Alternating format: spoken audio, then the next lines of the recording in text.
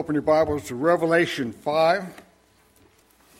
I'll be reading in chapter 5 from verse 9 to 14. Revelation 5, verse 9. And he sang a new song, saying, "Worthy are you to take the scroll and to open its seals. For you were slain, and your blood, your ransomed people for God, from every tribe and language and people and nation.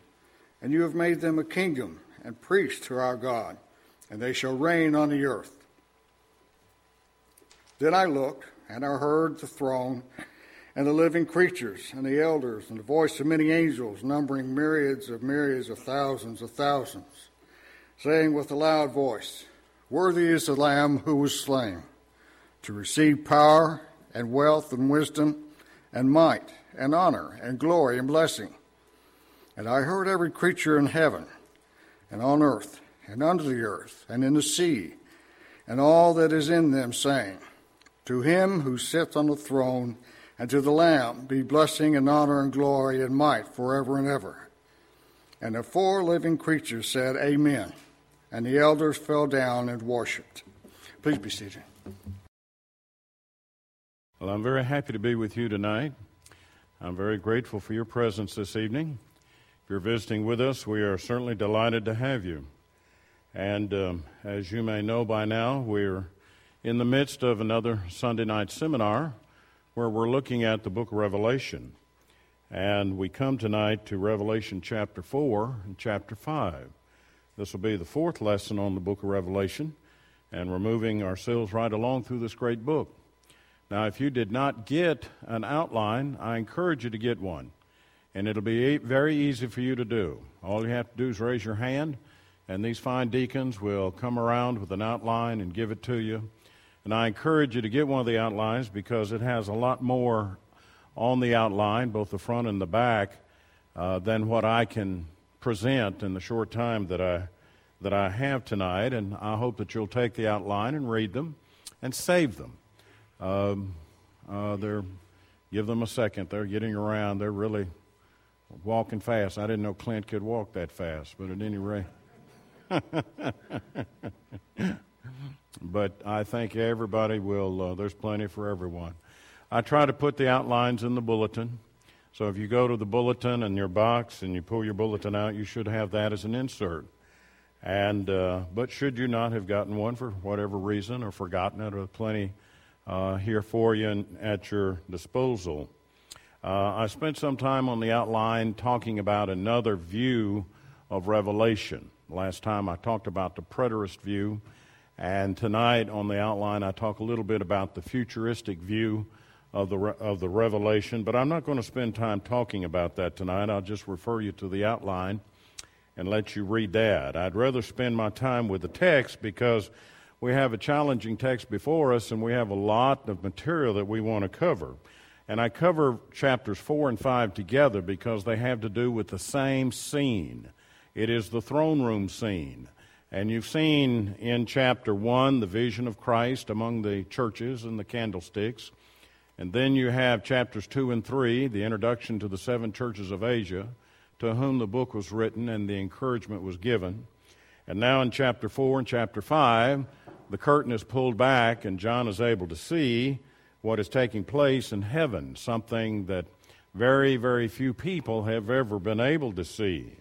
As you look at this particular book, you're going to see how the Christ and the church that belongs to Christ overcomes the Roman Empire and overcomes the persecutions of the world and overcomes the difficulties of the world and overcomes the work of Satan and overcomes evil that is in the world. And before John is able to see that, though, he sees this great scene or vision in heaven in chapter 4 and chapter 5. Now, as you look at this scene, it's very similar to what some other men have seen. For example, if we took the time and went back to Isaiah chapter 6, you would see that Isaiah is describing much the same thing. And if we took the time to go back to Ezekiel chapter 1, you would see that once again Ezekiel is seeing the throne room scene. And there's a lot of similarities between the visions of Isaiah, Ezekiel, and the one we're going to study tonight. They symbolize the characteristics of God in highly figurative type of language. Now let's stop and think about this just for a moment before we actually get into the text itself. Sunday morning Bible class, we were going through 1 Corinthians. And we went through 1 Corinthians chapter 2. And there's a section in chapter 2 where God talks about, eye hath not seen, nor ear heard, nor has it entered into the mind of man the things which God has prepared for them that love him. But these have been revealed to you through the Spirit. And so he tells us in that section, in that chapter, God, the Holy Spirit, has revealed these things to you about God's wonderful plan. Well, he's talking about the words, the revelation, the teaching of the book of 1 Corinthians and the New Testament teaching of the Bible. The Holy Spirit revealed in words the things that God wanted us to know. But here the Holy Spirit is revealing the will of God in pictures, in symbolic forms. Now, see, it's a little unusual for us because we're used to propositional type truth written down in words, where you have a noun and you have a verb and you have an object and you have the modifiers, and we study all these sentence structures and we understand the concepts involved. But here you have truth that is revealed, but it's revealed in a different way. It's revealed in symbols and pictures. And we look at the symbols and we look at the pictures and we come to understand the truth that is being revealed in this particular form. You and I have studied about the word apocalypse or apocalyptic literature, coming from the Greek word apokalypsis. It simply means an unveiling or a revealing. God has revealed in these picture-type forms His revelation, His word, His will for the churches and for us and for our lives. And this is what John is told to see. He's told to come up here and see the vision which God has given for him to see. And what does he see? In Revelation chapter 4, he sees one on the throne. And there he is described as one that is of a crystal-type stone. And he who sat there had the appearance of jasper and carnelian. Verse 3. Jasper is kind of like a diamond. Now, translators have always had trouble translating these words. It conveys the idea of more of a diamond. Or carnelian is more of a fiery red type of stone, or Sardinian type stone, depending on the translation that you're using. And what they are simply conveying is the idea of the purity of God, the holiness of God, the judgment of God, the red stone, the wrath of God. And he sees these particular matters, God's great holiness. And it's given to us as a picture. And he sees this throne in heaven. And he sees the one sitting on the throne. Let me read. After this I looked, and behold, a door standing open in heaven. And the first voice which I had heard, speaking to me like a trumpet, said, Come up here, and I will show you what must take place after this. At once I was in the Spirit, and behold, a throne stood in heaven, with one seated on the throne. And he who sat there had the appearance of jasper and carnelian. And around the throne was a rainbow that had the appearance of an emerald. Around the throne were 24 thrones, and seated on the thrones were 24 elders clothed in white garments, with golden crowns on their heads. I'll stop at verse 4 for a moment. And so he tells us there's an emerald rainbow around the throne. And one begins to think about the rainbow which God gave Noah in the days of Genesis chapter 9, a covenant which God had made with the people and with mankind, that he would no longer destroy the world by means of a flood. God is a covenant-making God, and God keeps his covenant. Man will break the covenant that he has with God, but not God. God always keeps his covenant. And he sees this beautiful emerald-like rainbow surrounding the throne. Well, what are these pictures conveying to his mind? They're conveying to his mind the holiness of God and the purity of God, that God is a covenant-keeping God, that God keeps his covenant, and no one is worthy of the covenant that God makes with them. But yet God has made several covenants with man. And now we live under the last covenant, the last will and covenant or testament of Jesus Christ. And he sees that, the great God of heaven and earth, creator of heaven and earth, on the throne. Now he also mentioned in verse 4 these thrones, these 24 thrones that are surrounding the throne that he's seen that's bathed in the emerald rainbow. And there he says there were elders there sitting on those thrones. Around the throne was 24 thrones, and seated on the thrones were 24 elders, clothed in white garments. And many commentaries look upon this as being a special order of angels, but I really don't think so. I think what he's talking about here is simply the 12 patriarchs of the Old Testament and the 12 apostles of the New, symbolizing the redeemed of all the ages. And there, all the redeemed of all the ages are there in the throne room of heaven, clothed in white, the purity of them. And they have the crowns on their heads. For from the throne came flashings and lightnings and rumblings and peals of thunder. And before the throne were burning 7 torches of fire, which are the 7 spirits of God. And before the throne there was, as it were, a sea of glass like crystal. Well, what would these images convey?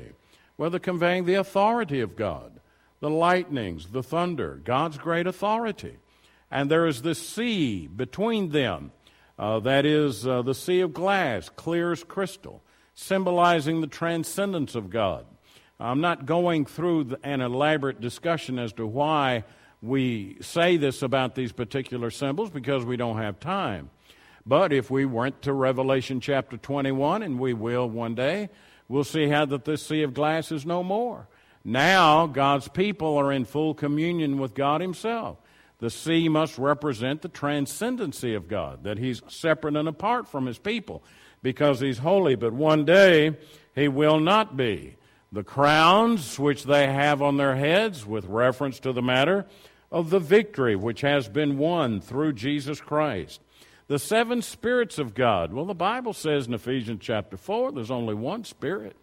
Chapter 4 and verse 4, he's talking about the Holy Spirit. To say that it's the 7 spirits simply means the perfectness, the completeness of it. You and I have come across this term 7 before. We're going to come across it again. In this particular context, is saying the Holy Spirit has revealed these matters. And before the throne there was, as it were, a sea of glass like crystal. He didn't say it was crystal, he said it was like crystal. See, these are symbols, and they convey something. And he's able to see this great throne room of God, the authority of God, the holiness of God, the power of God, and these heavenly creatures, these heavenly beings that are before the throne of God. The 7 symbolizing the perfectness of it and the completeness of it, the complete perfection of the matter. Now, an interesting group is now discussed in chapter 4, verse 6. And before the throne there was, as it were, a sea of glass like crystal, and around the throne on each side of the throne are 4 living creatures, full of eyes in front and behind. Please don't get embroiled in all of the symbols. We're going to make a mistake if we focus on the minor and forget the major point. We want to focus on the major point and not get embroiled in the minor point. The major point is what God allowed John to see. His holiness, his greatness, his sovereignty, his authority. And now he sees these 4 living creatures. Evidently a special order of angels here. And notice how they're described. One is like a lion. And you can almost see. Now it didn't say he was a lion. It said he's like a lion. The nobility of it, the courage of the lion is conveyed in the creature. The ox, the strength of the individual. The ability to work. One is like the face of a man. The intelligence of the man. The ability that man has as God's creature. One is like an eagle in flight. And we naturally think of how regal the eagle is and how swift to carry out the mission. And what you have in this section of the chapter is simply a reference to the special order of angels that are ready, willing, and able to carry out the will of God. In fact, if I were to compare this with Ezekiel chapter 1 or go to Isaiah chapter 6, which I don't have time tonight, but I reference it for you, I would soon see that here we have seraphim and cherubim being described for us, special order of angels. And then some would disagree, well, cherubim and seraphim are not angels, they're some special creature. Well, okay, fine. If you want to discuss those points, go ahead and discuss them. but don't do so at the expense of losing sight of the big picture.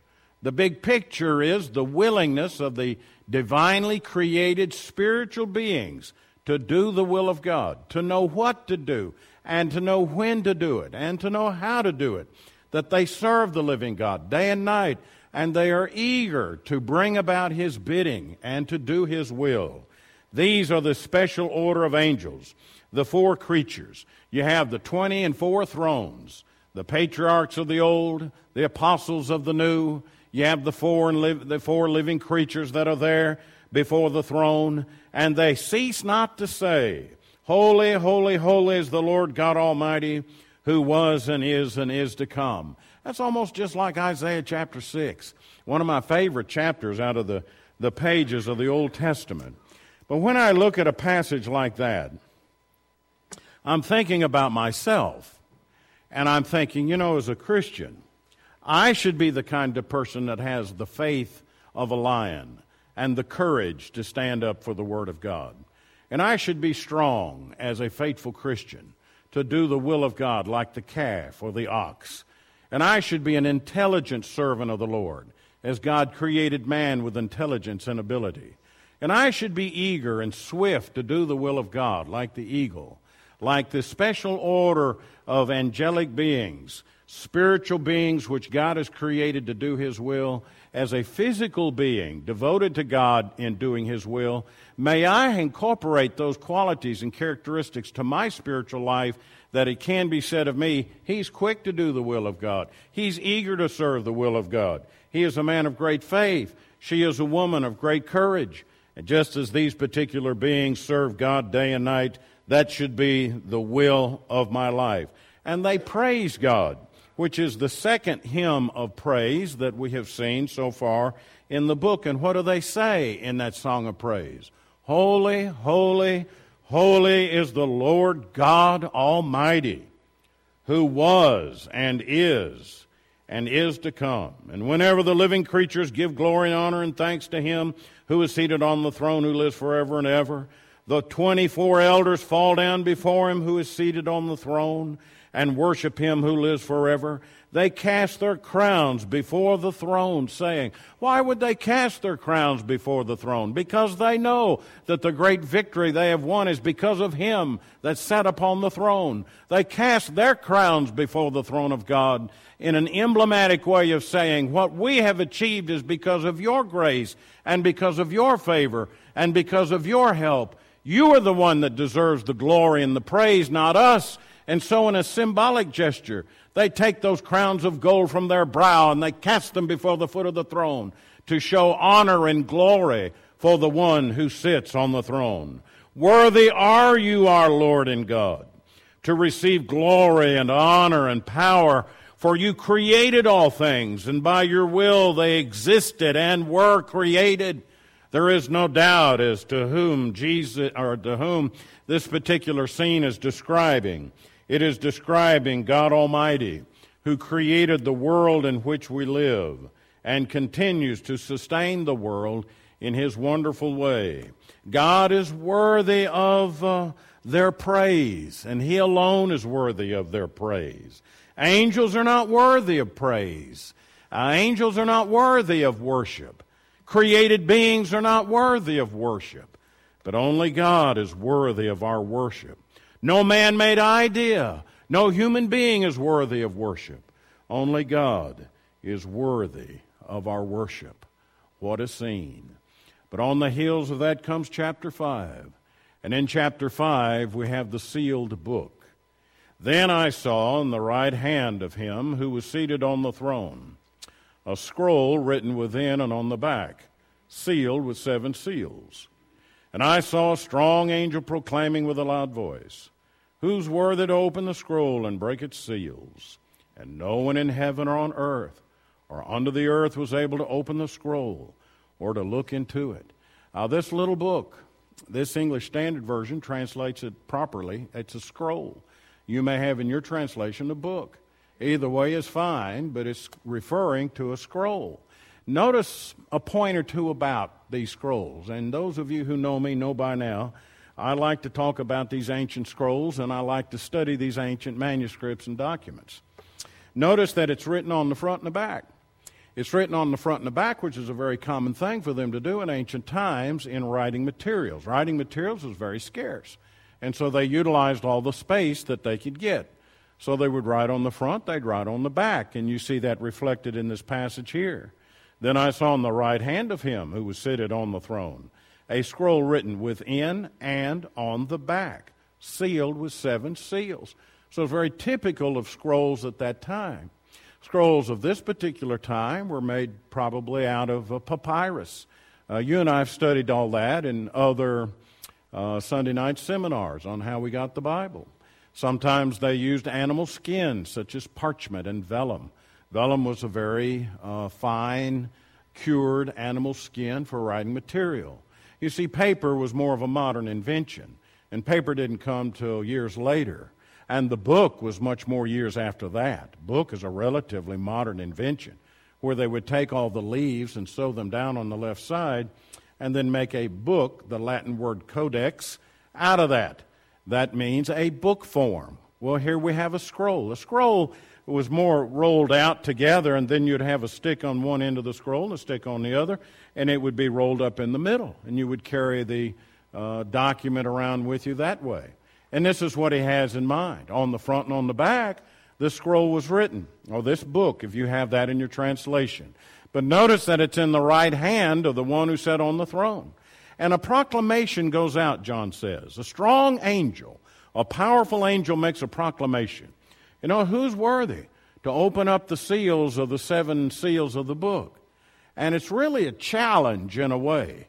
Is there anyone available who can open up these seals to make sure that the document was authentic and to make sure that the document was protected? It was sealed. But this book is not just sealed once.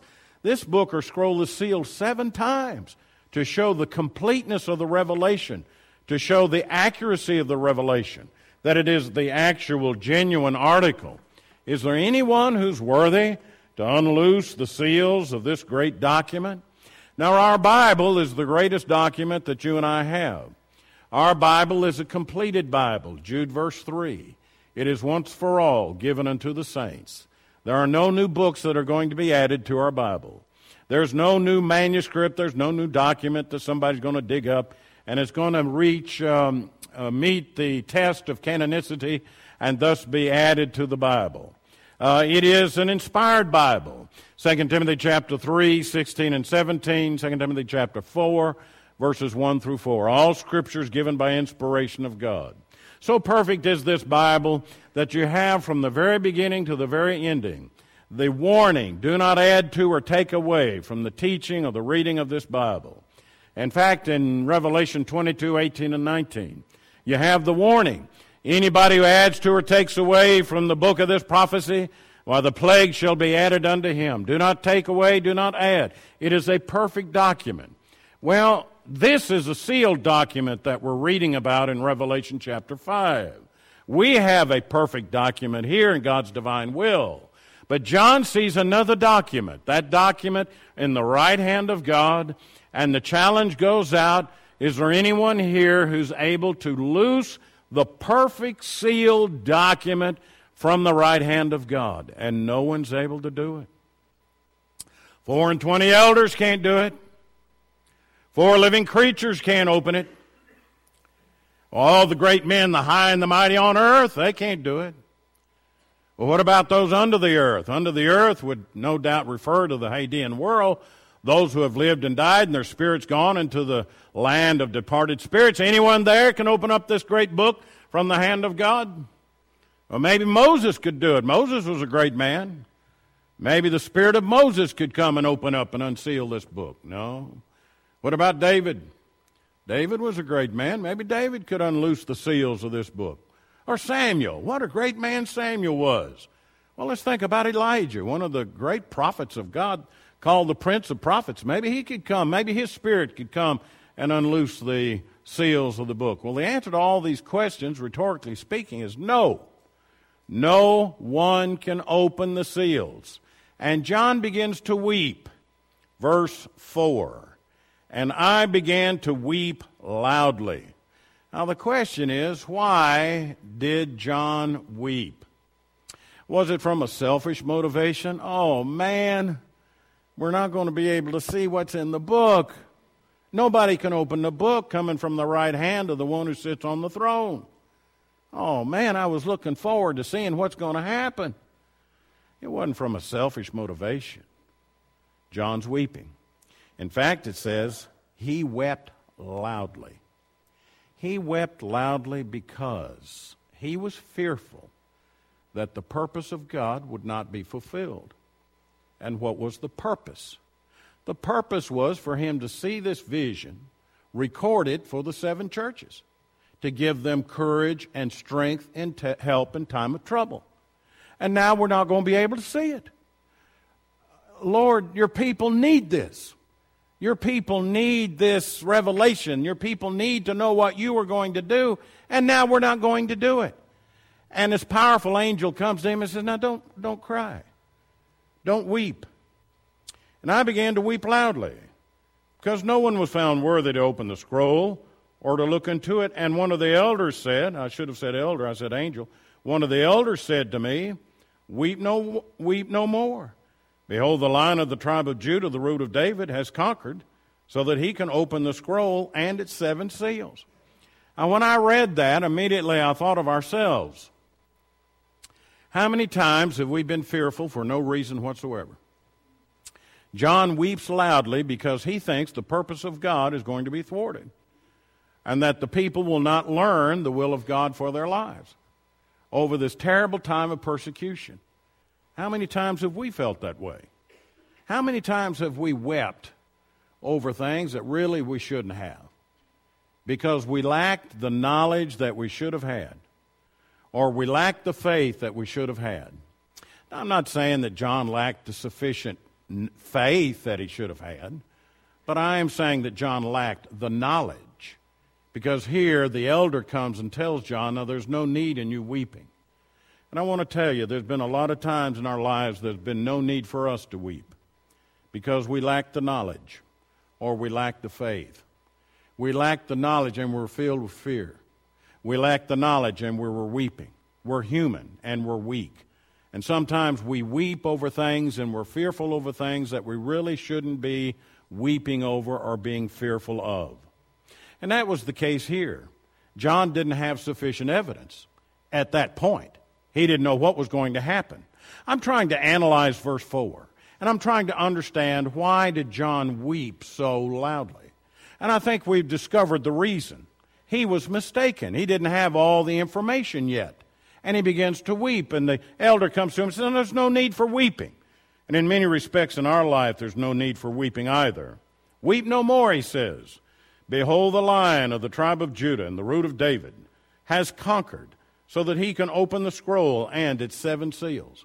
John realizes we need to know what's in that book. And what's in that book starts at chapter 6 and goes to chapter 22. And that'll be the point of beginning next Sunday night in chapter 6, the opening of the first seal. And then you're going to have the sounding of 7 trumpets, and then you're going to have the pouring of 7 bowls. And he wants to know what's involved in that. He said, now there is one worthy. He wasn't here on earth. There's no great, high, and mighty person, no created being in heaven that could do it. There's no one, no departed spirits in the Hadean world that could do it. But there is one. He's the Lion of the tribe of Judah. He is the one, the root of David. Now, these particular references to Christ, of course, tell us just exactly who he is. He was the Lion of the tribe of Judah. It reminds us of Genesis chapter 49. He was the root of David. That is, he was a descendant of David. And there is worthy to open the seals of the book. There is one who is worthy to do that. Now, as he, it would be fun to run those references down, but let's keep working our way through the text. He looks over here, and it surprises me a little bit. I think it might have surprised him. It would certainly have surprised me when this elder who understands these matters said, now look, there is one who can open up the seal. He's the Lion of the tribe of Judah. And I would think, okay, that's going to be a real big, tough guy there. He's a lion. He is the root of David. When you say the root of David, or the root of somebody's family, that means he goes back to the very source of the family itself. 2 Samuel chapter 7. I just don't have time to go into those verses. And there you have the promise that God made to David. I'm going to build you a house that'll last forever. That house that he's talking about is the church of Jesus Christ, Matthew chapter 16 and verse 18. And I think as I would look at the Lion of the tribe of Judah, and I would look to see the root of David, I might see a mighty warrior, a man who'd killed the giant, somebody who was a very powerful individual, filled with awe as to his ability. And what does John see? He sees a lamb. And between the throne and the four living creatures, and among the elders, I saw. Notice where he was. He's between the throne and the 24 elders and the living creature. His close proximity to God. He's obviously referring to Jesus Christ. Chapter 4 is about God sitting on the throne, bathed in an emerald rainbow, beyond the transparent crystal sea, one that's beyond, transcendent of man himself. Chapter 5 is all about Jesus Christ. And between the throne and the four living creatures, and among the elders, I saw a lamb standing as though it had been slain. Now, it would look like this lamb would be dead. But here was a lamb. He looked like a lamb. Evidence of his sacrifice on the cross. But he's standing now. He's alive. It would look like he would be a dead animal, a dead sacrifice. But here is a lamb that was dead, but now he's alive. He's standing.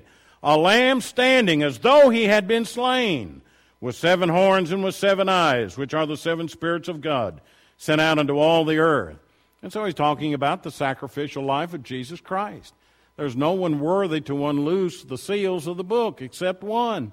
And Jesus becomes worthy to unloose the seals. He is worthy of this particular matter. Jump on down to verse 9. I'll fill in the blanks in a minute. And they sang a new song saying, "Worthy are you to take the scroll and to open its seals." The word worthy appears 7 times in the book of Revelation. 6 times it's in a good sense. 1 time it's in a bad sense. And that's when the wicked are going to receive the just judgment of their deeds, chapter 16 and verse 6. And that, of course, is something that they do not want to receive, but that they will. Here, the Lamb is worthy to receive the book and to open up the seals of the book. And as he does, it symbolizes the great will and the great mind of God in the matter. I should spend just a brief moment talking about the description of the Lamb. The Lamb, of course, has 7 horns. And he went, and let's see, verse 6, living creature among the elders, I saw a lamb standing as though he had been slain with 7 horns, a symbol of authority, a symbol of power. Notice the number 7 again. And he had 7 eyes, knowing all that is to be known, which are the 7 spirits of God, the Holy Spirit of God, which God has revealed, which God gave upon the Son of God without measure, and which God promised the apostles of Christ after the ascension of Christ. And he went and took the scroll from the right hand of him who was seated on the throne. And when he had taken the scroll, notice what happens. The 4 living creatures and the 24 elders fell down before the Lamb, each holding a harp and golden bowls full of incense, which are the prayers of the saints. Well, you see there, that proves it. We can have instrumental music, mechanical instruments of music in the worship of the church today. How absurd is that? I mean, all that is a symbol about worship. Instrumental music, the harps were used and the viol was used in Old Testament worship. And the only music commanded in the New Testament is a cappella singing, vocal music only. That's all the command that you have. It's the only example that you have. It says sing. And so some have actually taken and twisted this passage to say, well, that means it's okay to have mechanical instruments of music in the worship today. That authorizes the guitar and the drum and the organ and all of the mechanical instruments that people love to have in their worship service. Well, he's not talking about that at all. The only kind of singing, the only kind of worship that has authorized music is singing. And that's all that God is pleased with. That's all you have in the New Testament. Well, here they have harps. Well, they're worshiping God. Who are they worshiping? They're worshiping the Son of God. And they're worshiping the one on the throne. And they're saying, He is worthy to do this. He is worthy to loose the seal. He is worthy to open His book up and tell us what God's going to do. And what is He going to do in this terrible time of persecution and suffering? Worthy are you to take the scroll and to open its seals. Now notice the reason. For you were slain, and by your blood you ransomed people for God. Notice the reach of that. From every tribe and language and people and nation. Notice the result of that. And you have made them a kingdom and priests of God. And notice the chorus that comes from that. And they shall reign on earth. Then I looked and I heard around the throne the living creatures and the elders, the voice of many angels, numbering myriads of myriads and thousands of thousands, saying with a loud voice, Worthy is the Lamb who was slain, to receive power and wealth and wisdom and might and honor and glory and blessing. Now, how many praise words are there in that verse? There's 7. He is the only one who's worthy of complete and total praise.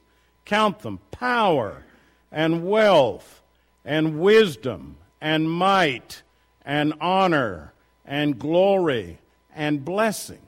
I'm in Revelation chapter 5 and I'm studying verse 12.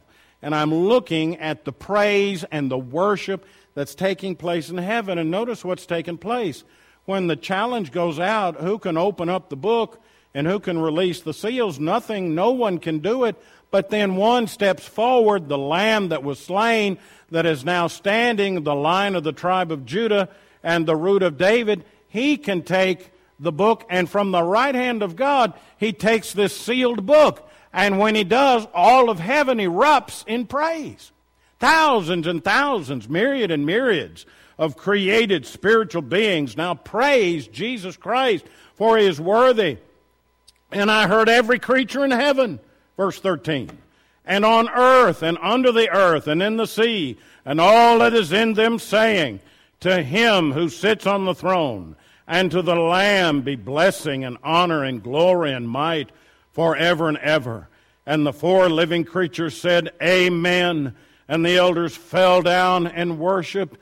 What a thrilling scene it is to look at that raptured worship, perfect worship in heaven itself of God Almighty and the Lamb of God. Now, I don't think that's so hard to understand. Now, I may not know of everything that takes place in that book and in those chapters. I may not be able to explain every symbol and every perfect little matter that happens, but I got the point. I got the point that only God, through Jesus Christ, is going to save man from sin. That it is what Christ did and what God sent Him to do, that great task is going to be accomplished. I've got the point that only God and Jesus Christ are worthy of our worship. I've got the point. Turn with me in your songbook just for a moment tonight. I'm not going to try to lead this, but I just want to read the words of a hymn that we sing all the time. It's on page 782. And as you turn to this hymn, 782, I'd like for you to notice the wording with me tonight. I'm going to read it. You read it silently to yourself. Worthy of praise is Christ our Redeemer. Worthy of glory, honor, and power. Worthy of all our soul's adoration. Worthy art thou. Worthy art thou. worthy of riches, blessings, and honor, worthy of wisdom, glory, and power, worthy of earth and heaven's thanksgiving. Worthy art thou. Worthy art thou.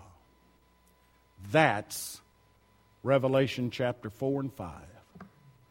The praise of God and of His Christ, who is worthy to receive power and wealth and wisdom and might and honor and glory and blessing. That's why we're here tonight. That's why we assemble. That's why we spend so much time studying this Word, because He's worthy of all glory and praise and honor. Next Sunday night, we're going to read the first seal, and I'm interested in finding out what that's all about. And you and I, when we come together, we're going to do our very best as we read John opening up that, looking at the vision where Christ opens up that first seal, and see how that great vision is a source of help and encouragement for them and for us as well. If you've never obeyed the gospel of Christ, surely you're motivated to do so by now, to give proper praise and glory to God by repenting of sin and by confessing your faith in Him, by being baptized into Christ for the remission of your sins. If that's your need tonight, I encourage you to come. While together we stand and while we